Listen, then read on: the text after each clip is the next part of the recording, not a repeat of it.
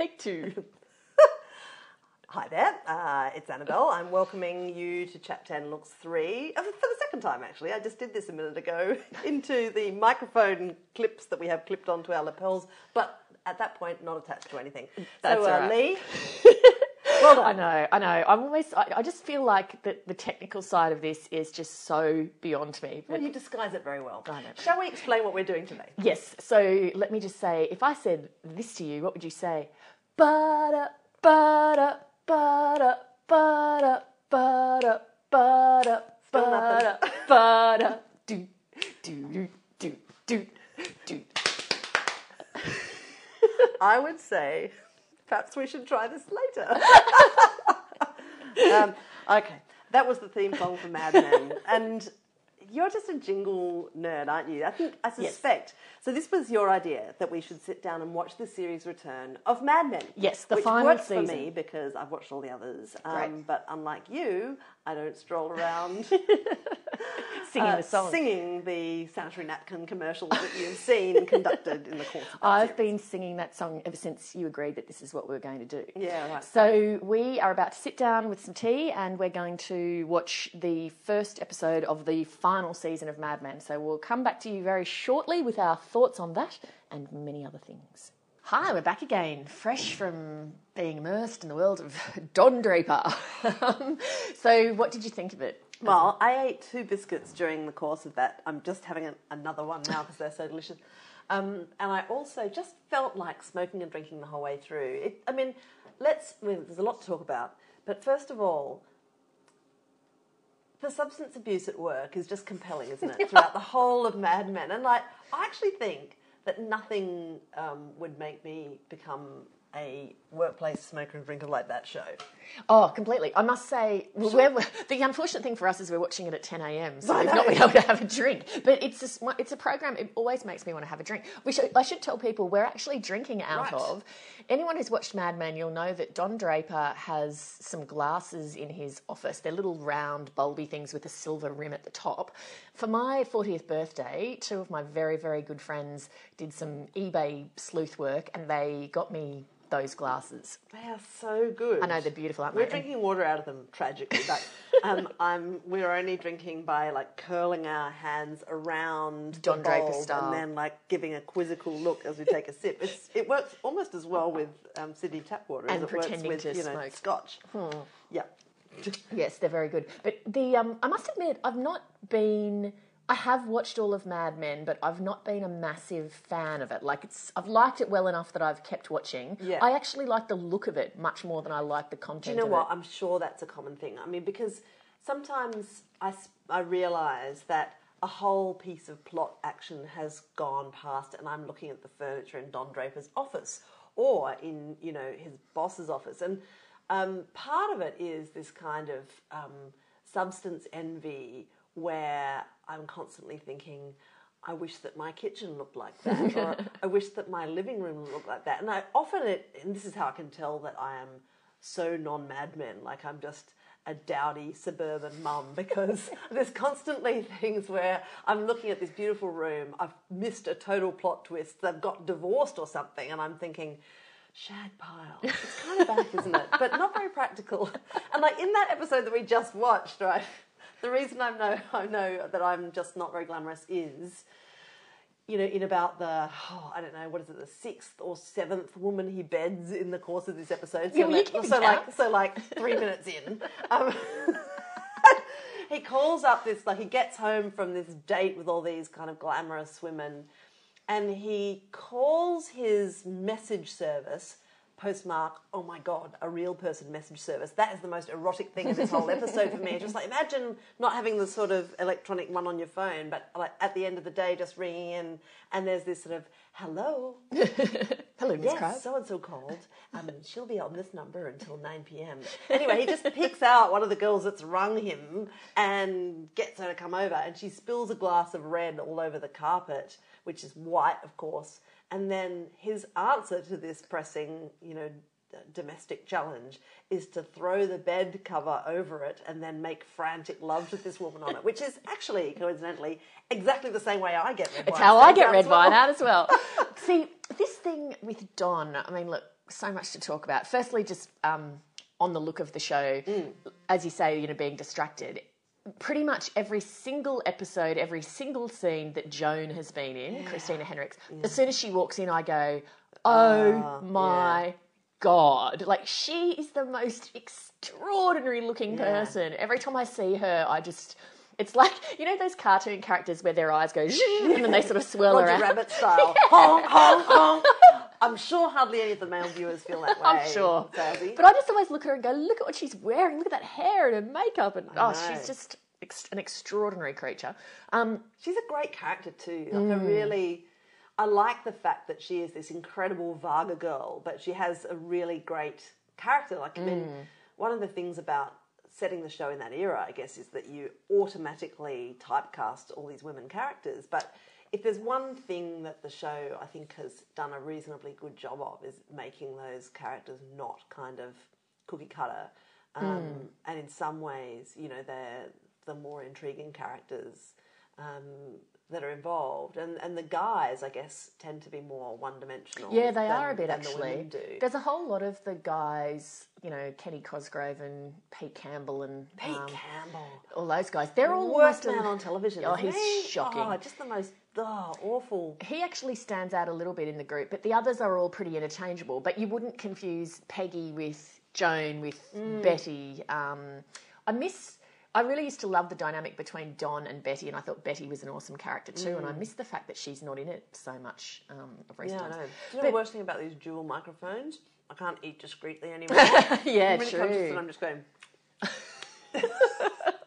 Like Clive James interviewing Roman Polanski. No. I reckon over I don't know what season we're up to now, 7 or whatever it is, I think that actually, as a viewer, I have had a relationship with Don Draper that would be like if I were actually having a relationship with Don Draper. So when we started out in episode 1... so much fun. He's so good at relationships, isn't he, that guy? Well, when I started off in episode 1, I thought, oh my God, that man is the most handsome man I've ever seen. He's so sexy and attractive and blah, blah, blah. And then over the course of the season, I've now arrived at a point where I am so sick of Don Draper's shit. And so even when he pulls the quilt off the bed and then sticks it on the red wine and ravishes this woman, I've seen it before. I'm just like, oh, you're joking, Don. So it's not enough now that the carpet's wrecked. Now you've got to wreck the quilt as well. You selfish, any of your wives, man. All of whom you've left in circumstances do not reflect well on you. I am so sick of his antics. Yeah, well, isn't that interesting? Because he of course, in every episode, he's constantly meeting new girl flesh that's prepared to throw, and you feel like warning him. He's like, listen, handsome guy, and I know the way he curls his hand around that glass and gives you a penetrating look as he kind of takes a swig of his... The man has a drinking problem. See, I'm at the point now where I actually barely find John Hamm good looking anymore. I've become so annoyed at the Don Draper character that I look at John Hamm, and now what I see is sort of a bit of a hound dog sort of face. Did you ever see that fantastic episode of 30 Rock where, there's a couple of, in the series, I can't remember which series it is, everything in 30 Rock is brilliant. So I could not love any series more than that one. But there's this fabulous series of episodes where Liz Lemon, played by Tina Fey, is dating John Hamm. Yeah, I have seen that, yeah. And he's so pointlessly handsome that it becomes this plot feature. And she, Liz Lemon, is so annoyed by him because she says that he's constantly getting an easy run in life because people do things for him because he's so handsome. Yep. So she gets, over the course of her short relationship with him, intensely annoyed just because he never has to, do his own dry cleaning or open the door or do, he arrives late at the airport and it's all, oh, don't you worry, sir, we'll get you on that plane. And she's going, no, kick him off. I think that there is no doubt in my mind that if you've gone through life being extraordinarily good looking, say someone like John Hamm or Rob Lowe or Brad Pitt, just people who are extraordinary looking people, there's no doubt in my mind that you would get better service at everything you did, and that when you walk into a room you would get a level of attention and sort of, I don't know. You can bend social rules, right? That's exactly right. It's okay if I sneak in late to this play, right? Or Yeah, no. but unlike women, I think where there'd be the bit of the double-edged sword that you see with Joan in this program, where you walk in and you look like Angelina Jolie, and so men are immediately trying to hit on you, and you can never have a second's peace. It's a different thing for men, because I don't really see what's the downside to looking like John Hamm? Becoming a messed up fraud, I suppose. I mean, I don't know.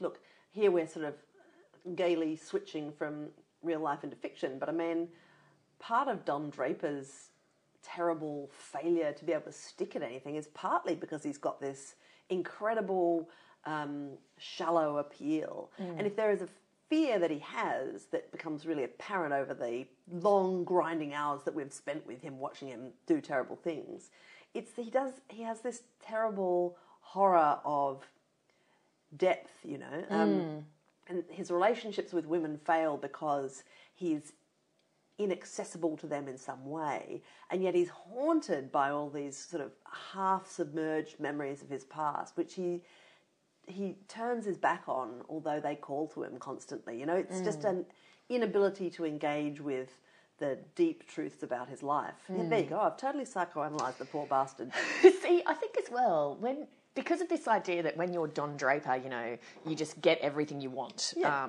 Also because he's a creative genius, right? That's, so I think it means that character traits that are important to develop, like kindness and generosity and things that make you actually a fully rounded human, and commitment and discipline and all the rest of it, you don't need to develop if you are constantly given everything you ever want, because your charm comes from what you look like, not from your actual personality. So the whole notion of reciprocity, which I suspect is really at the heart of human kindness and respect, this sort of atavistic fear that, unless you do unto others as you would like to have done unto yourself, you might find yourself in a terrible spot.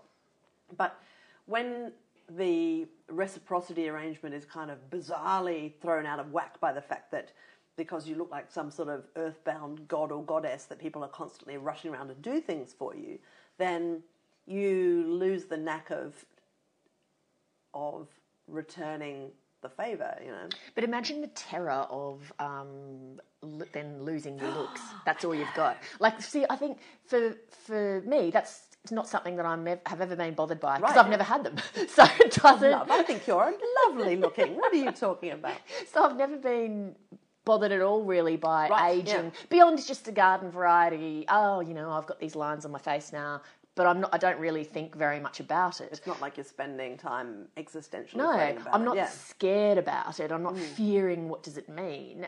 Whereas I imagine if you go through life looking extraordinarily amazing and that is your primary currency, that would be terrible to start losing your looks. I also want to know, the worst thing though is that John Hamm is getting more handsome as he gets older. That's really unfair. It's like George Clooney. I think, come on.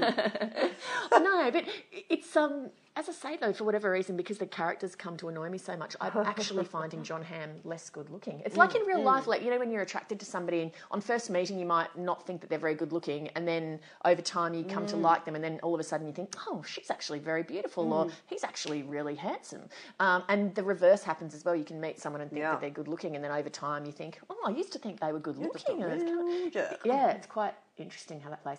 I want to know, Don in either the previous season or the one before was starting to things were starting to unravel for Don in a pretty major way. I just want to know, I've been watching those opening titles now for 6 or 7 seasons, and when is Don going to hit the bottom? He's falling, and he's not yet splattered at the bottom. How's it going to all end for Don? I've got no idea, but I'm sure he has to be collected by his past in some ways. I mean, it feels like such a long series to me. It's been going for years and years, and there are all of these bits that don't make sense. And it's, I think, partly because you have this incredibly consistent style of the show, which is such a big part of its meaning. You can forgive it for aberrant plot twists or lack of plot development for sometimes shows and shows on absolutely. end. You know, you and character development. There's Right, none. it's like going to a really great furniture shop and at the end of it going, well, nothing really happened while I was walking through there. But, you know, so it's funny. It's such a pungent style that carries this show along that sometimes you can look back and realise that nothing's happened for a bit. And I actually don't mind that. It's a different... It's cartoony a bit. Yeah, it is. Dom's a bit of a cartoon. Even the way he dresses, he looks like a cartoon character. And even the way he enters and leaves rooms, sometimes it looks like a frame of a cartoon, you know. Or, because there are all these long shots of him kind of staring handsomely into the middle distance or, you know, taking a long sip of or having a cigarette, you know. And sometimes they just look like photographs. So it is like reading a cartoon book in some ways. Just back on the opening titles, they're some of my favourite opening titles ever. I think so they are good. really, really well done. And I love that iconic shot that is the final shot where it's just the silhouette of him in the black and white with the cigarette. And there's only about maybe 5 different shapes in that sort of fit together. It's really beautiful. Reminds me, sorry, you go. It really suits the series as well. I mean, I think that's why it sticks so much. Yeah, and I was just going to talk about, did you ever watch Dexter? No, never. So it had probably my favourite serial killer one. Or something, isn't it? My favourite opening titles of all time, and I really? think I think the key for good opening titles is exactly what you just said, which is the marriage of, you know, this sort of suggestive nature of the opening titles that suggest what the theme of the program is. So in Mad Men, I mean, the look of it is so great and it fits with the show, but also this idea that he's basically falling through space is, you know, also works really well. But so the premise of Dexter is a serial killer who works in the Miami Police Department. Right. And so he's basically hiding in plain sight. The opening titles of Dexter are him getting out of bed in the morning and going through his morning routine. So he squeezes an orange and he fries some bacon and he shaves. Murders 3 people. He shaves. So it's all just boring, everyday, mundane activities, but it's shot in such a way that it looks ridiculously menacing. Oh. And so when he fries the bacon, it looks like skin being cooked. And when he squeezes the orange, it looks really menacing and the juice sort of flies off. And there's a bit where he has a knife and he slices through something. And it's extraordinarily clever and it fits so brilliantly with the actual theme of the show. Oh, he does his shoelaces and he's pulling them and it looks like he's, you know, winding a strangler's thing around his fingers. And, wow. Oh, it's so Someone must have good. had so much fun. It's really, really clever. But I reckon, even though I reckon they're the best ones of all time, I was also thinking about, do you remember those iconic closing titles of Get Smart? Oh, yeah. Oh, God, yeah, of course. With the great music. Yeah. And then just the doors all closing. Yeah. That was a great one. That was so great. The best, this is from a film, but the greatest, or my favourite opening titles were from a Robert Altman film called Shortcuts, which actually was a beautiful movie, but a collection of short stories basically from Raymond Carver is what created the content for that film. And I love Raymond Carver's short stories and I love John Cheever's short stories as well, and they are all set in kind of small town America. And my favourite bits of Mad Men, particularly when they sort of move to the country, is that feel that you get of that kind of 1950s America, which I love about John Cheever's work. But anyway, so their Shortcuts is it's kind of like an aerial fly through where the titles just sort of come together out of vapour. It's like a helicopter flying around. Anyway, I'm not describing it very well, but they're really beautiful and evocative kind of credits, and they reflect the film really well because the film is about all of these sort of random people coming together and then dispersing again. Yeah. So it's that thing of that it captures the mood of the film. Really well. I was thinking about Get Smart, I was thinking of some of the great theme songs of television in the 60s. Whatever happened to the expositionary theme song? Here's a story, a lovely lady, and it explains the entire premise, or, you know, sit right back and you'll hear a tale. And so the whole setup is the song. Like, that just never happens now. I suppose there's you've caught me mid-biscuit Sorry. again. I've eaten so Do I many need to sing biscuits, about I now feel Don down. Draper? Don Draper. Creeping out a bit of a reaper. Yeah. my God. Seriously. That man just had sex with too many women. I'm sorry. Enough. I think you're right. We should have kept the tally. It was about 6 or 7. Well, I know. I mean, if an there's to be any unusually sexy episode, this one. If there's to be any justice, the final season finale needs to end with Don in bed with some virulent strain of syphilis. Yeah, I know. Imagine that. He's just gone mad. I get some sort of uber clap. Yeah, that would be a sweet revenge on that man. But I think that maybe that kind of great little jingle where you explain the thesis of the whole show, I think it's just so yesterday. It's never going to happen again because viewers now are much more informed. I know what this show's about because I've read about it on this blog or I've had it referred to, my friends. I'm not even watching it in a normal time slot. I've programmed it, I've scheduled it, I've bought it off iTunes, I've done whatever. I already know what this show's about, so you don't need that anymore. It's a bit sad, though, because it is... I mean, I remember as a child watching shows that were prefaced by these kind of really evocative jingles. It's part of the experience, right? And I think it's the pleasure of listening to 30 seconds of your favourite show's jingle. It sort of prolongs the experience and enhances the anticipation of watching the show. But of course, nowadays, if you're watching it on, you've recorded or whatever, you just fast forward straight through the credits, right? Yeah. Although I must admit, I was a massive fan of The Sopranos, and I must admit, like I would get a sort of actual feeling when that music started of sort of excitement, like as you say, that there is a feeling to do with the theme music of something that does build the West Wing certain... music still, because when I first watched The West Wing was when we lived in Canberra, and we had this little West Wing viewing group that were kind of staffers and mates of ours who would come around on Tuesday nights, and whoever was hosting would cook, we'd all eat, then we would watch the video of last week's West Wing, just to get us in the mood, and then we'd watch the new episode. Wow, so you watched them all twice. Yeah. And so, to me, that music meant seeing these people that I really enjoyed the company of. We'd talk about politics, because we all worked in politics. Then we would have dinner, and we would watch last week's, and then we'd watch the new one. And it was just this incredible kind of ceremony. I wonder if also the theme song, I wonder if that started because it was a way of, if you were in the kitchen or something and your show started, it was a way of differentiating the show from the ads. And so if you heard the theme music to Gilligan's Island, you knew it's time to now sit down and watch Gilligan's Island. Now that, I think over the next probably 10 years, we're going to move away from scheduled television, and so we're not going to have that thing where you have ads breaking up programs. You'll just be choosing, I choose now to watch Dexter or Mad Men or whatever. I wonder if the theme song will become less important because you don't need that audio cue that your show is. I guess so. It's kind of pointless, I suppose, particularly if you're binge watching. Yeah, well, that's right. In the end of The Sopranos, I just used to click, to go to the first frame of the actual show because I'd be watching, Pretty tragic for people who are credit specialists. I know, it's a very unique skill. I mean, I suppose it translates into advertising, but even advertising, like you think of all the iconic ads when we were growing up, and it's incredible how they stick in your head. I can sing many ads from when I was a child.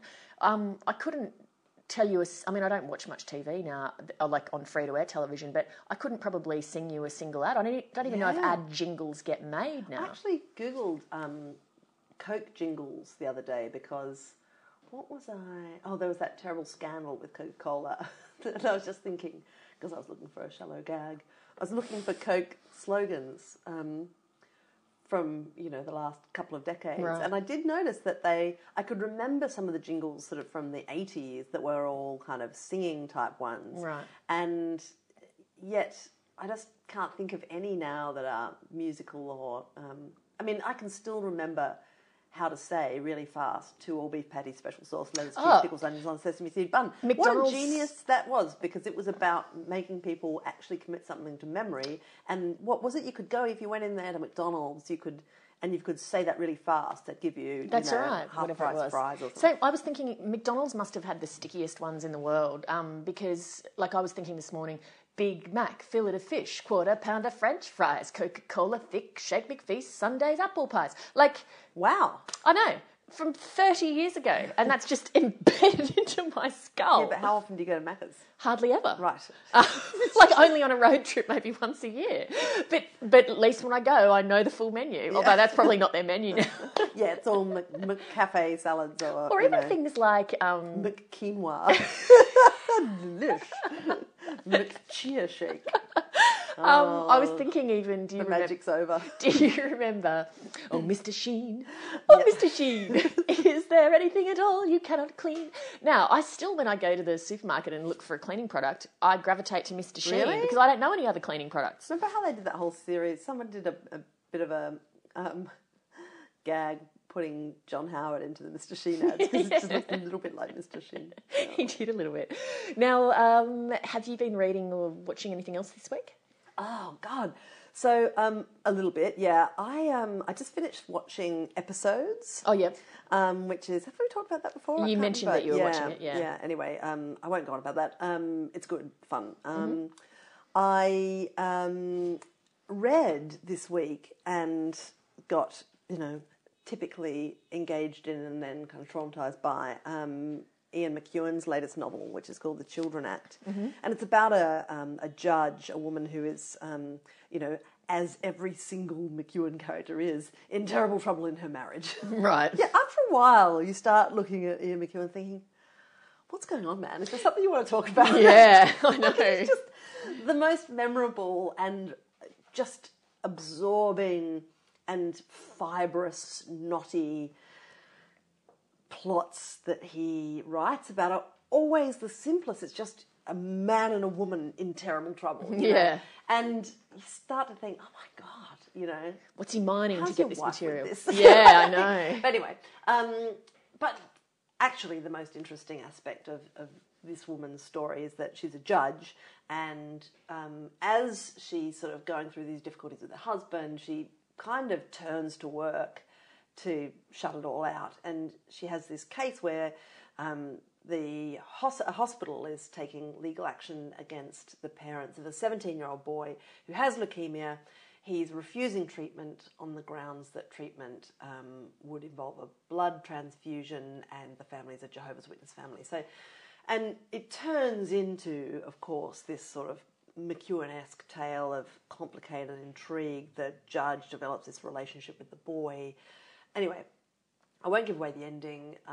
It's kind of gripping, upsetting, beautifully written, and the weirdest thing, these novels that he writes are always very disturbing. That's his specialty. And the worst thing this week was, of course, I just finished it when that case happened, when the woman died, who was pregnant with a 7-month-old fetus, had leukemia diagnosed in her, and apparently the figures for survival when women who are pregnant are diagnosed with leukemia is really good, but you really do need a blood transfusion. And she was Jehovah's Witness, refused treatment, and because of this sort of complicated ethics involved, like, her decision effectively condemned her baby to death as well, because they couldn't do a conventional cesarean without supplying blood to her. And they couldn't do that in the knowledge that it would kill her, even though she was going to die anyway. Oh my God!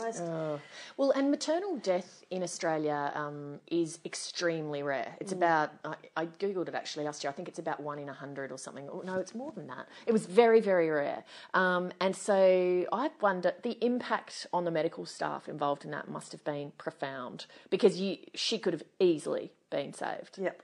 And so to watch that happen would have been devastating. Well, in the Sorry, I'm knocking the mic. Yeah. I'm a cardigan versus microphone injury. Happens in my glamorously dressed line of work. In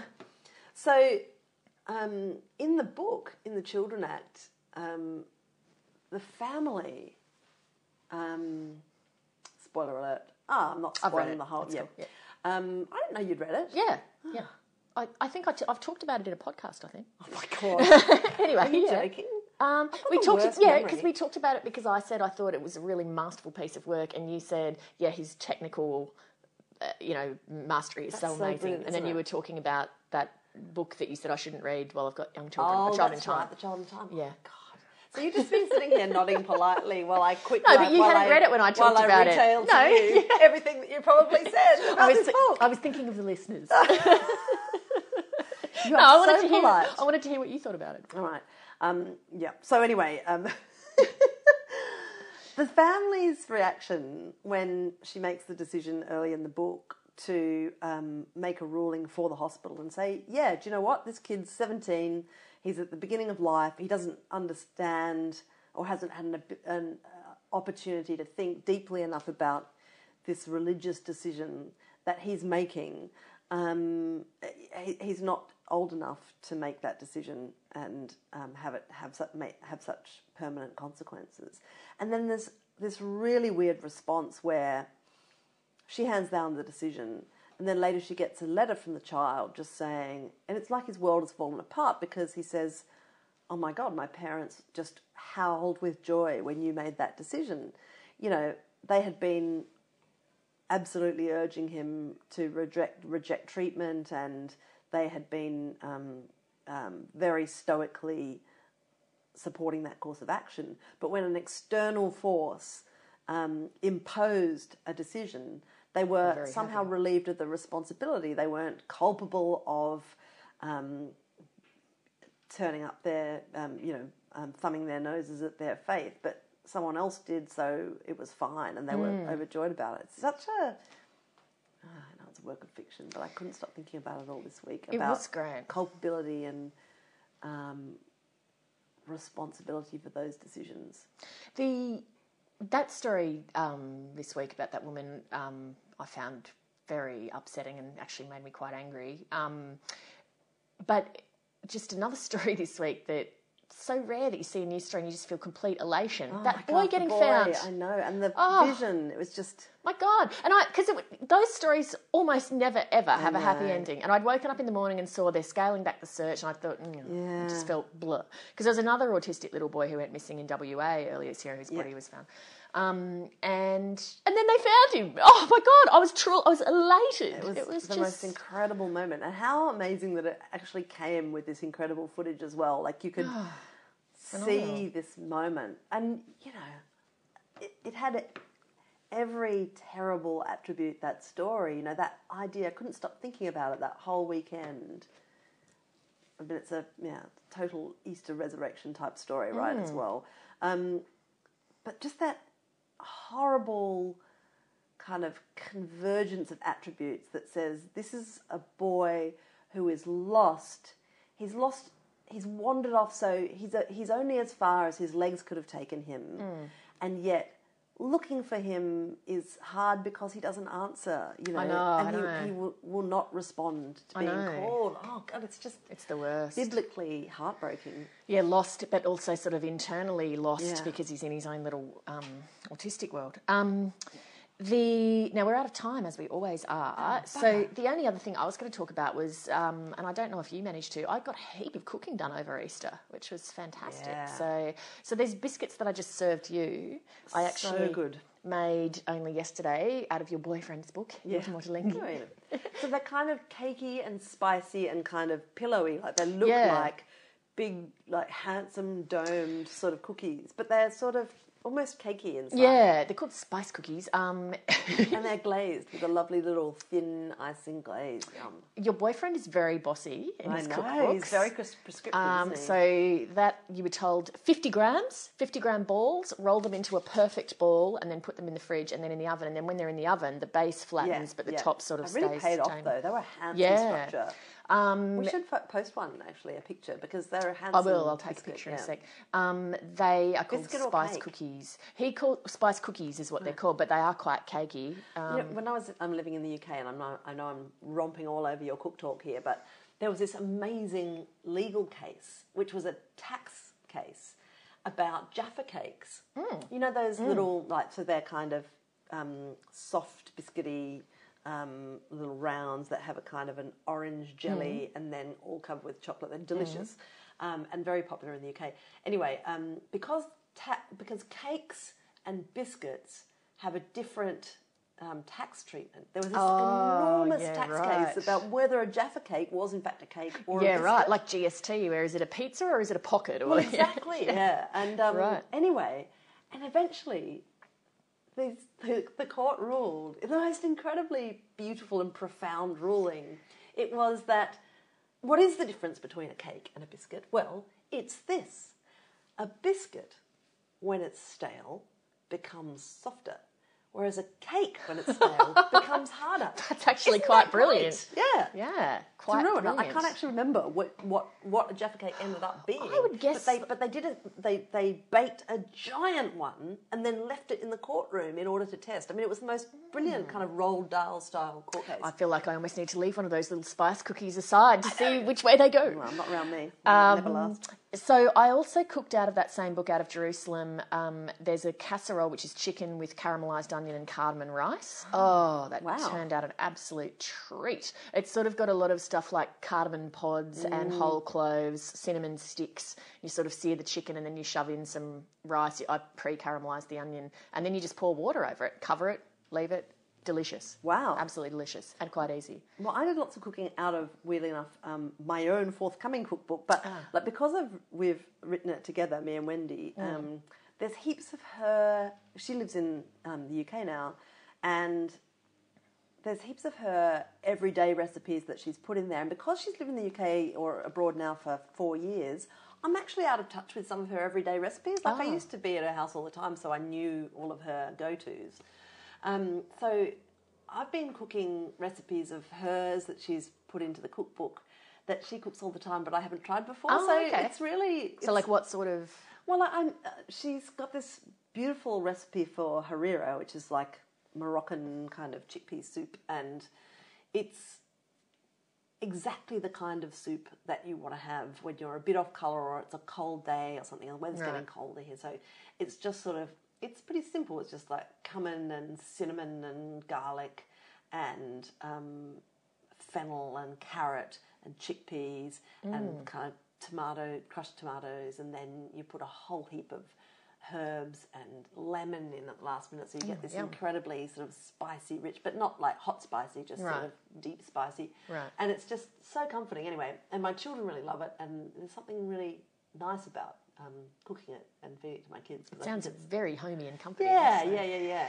The other thing that I did was, which you got to eat, were a chocolate cake, a chocolate Chinese 5-spice cake. Yeah, that was spectacular. That was out of Belinda Jeffrey Mix and Bake, which is a book I use a lot as well. It was your standard, well, there's no standard chocolate cake recipe, there's about 8 billion of them, but it was a flourless chocolate cake, so, a lot of eggs, butter, chocolate, blah. But then the secret ingredient was 5 teaspoons of Chinese 5-spice powder. That just sounds like way too much, right? Like I know, it sounds like a lot. Yeah. But actually it was perfectly balanced. It was delicious. And it was a really striking cake. Really striking. And then you just got the sort of zing of the 5-spice basically when you swallowed the chocolate. Tasted like just a really lovely chocolate cake, and then you sort of got that little hint of a zing. Hang on a minute. The other thing I did was I did that cauliflower and hazelnut salad again that I've talked about before. But there was a salad in the Women's Weekly which was really yummy too, which was roasted walnuts sort of given a whiz in the food processor and chopped up, pomegranate seeds, and then diced tomato, Lebanese cucumber, Spanish onion and red capsicum, and then just a bit of olive oil, lemon juice and pomegranate molasses. Beautiful sort of Middle Eastern. Pomegranate molasses in a salad dressing is one of the most delicious things, particularly with walnuts. I don't know, it goes very well with walnuts. I know, delicious. So so it was I've been doing 1,001 things with quinces because when we were taking photographs for the cookbook, we somehow ended up with about 20 quinces because the ones that we could find weren't all that beautiful. They were actually the ones that have been in the shops recently are quite smooth-skinned. Yeah, not that kind of furry kind of thing that looks so beautiful in photographs but is harder to work with. Right. Anyway, you know how like any quince recipe invariably involves you severing one of your fingers because you've got to I've never cooked with them. Peel it and core it. Like they are literally hardcore fruits, right? They've got to be cooked for a really long time to be workable. But there's a recipe in Stephanie Alexander's Food Bible. Like, she's really good on quinces because she's got all of these different interesting things to do with them, but she's also got a really lazy method of making quinces, which is you kind of pot roasting them, really, where you don't peel them. Right. You scrub them, you leave the cores in, and you just basically immerse them in sugar syrup in a pot. Right. And then you just cook them for 5 hours over a low heat. Right. You know, turning regularly. And what you end up with is this beautiful deep red syrup and these whole quinces that the skin then slips off, and you can just cut them up into kind of bits that can then be... I mean, I made a quince and apple crumble cake kind of thing. And then I made jelly out of the syrup because it's this sort of lovely perfume syrup. And the other thing about cooking quinces like that is it's like having one of those long burn candles in your house. I mean, quinces cooking have this incredibly floral, beautiful smell, and it perfumes the whole house. Anyway. Very nice. Yeah, good fruit. Now, we've got a bit long, sorry, everybody. I know, yeah. Sorry. Anyway, we shall talk to you again soon. Yes, but that's it, isn't it? It is. Right, okay. See you later. See ya.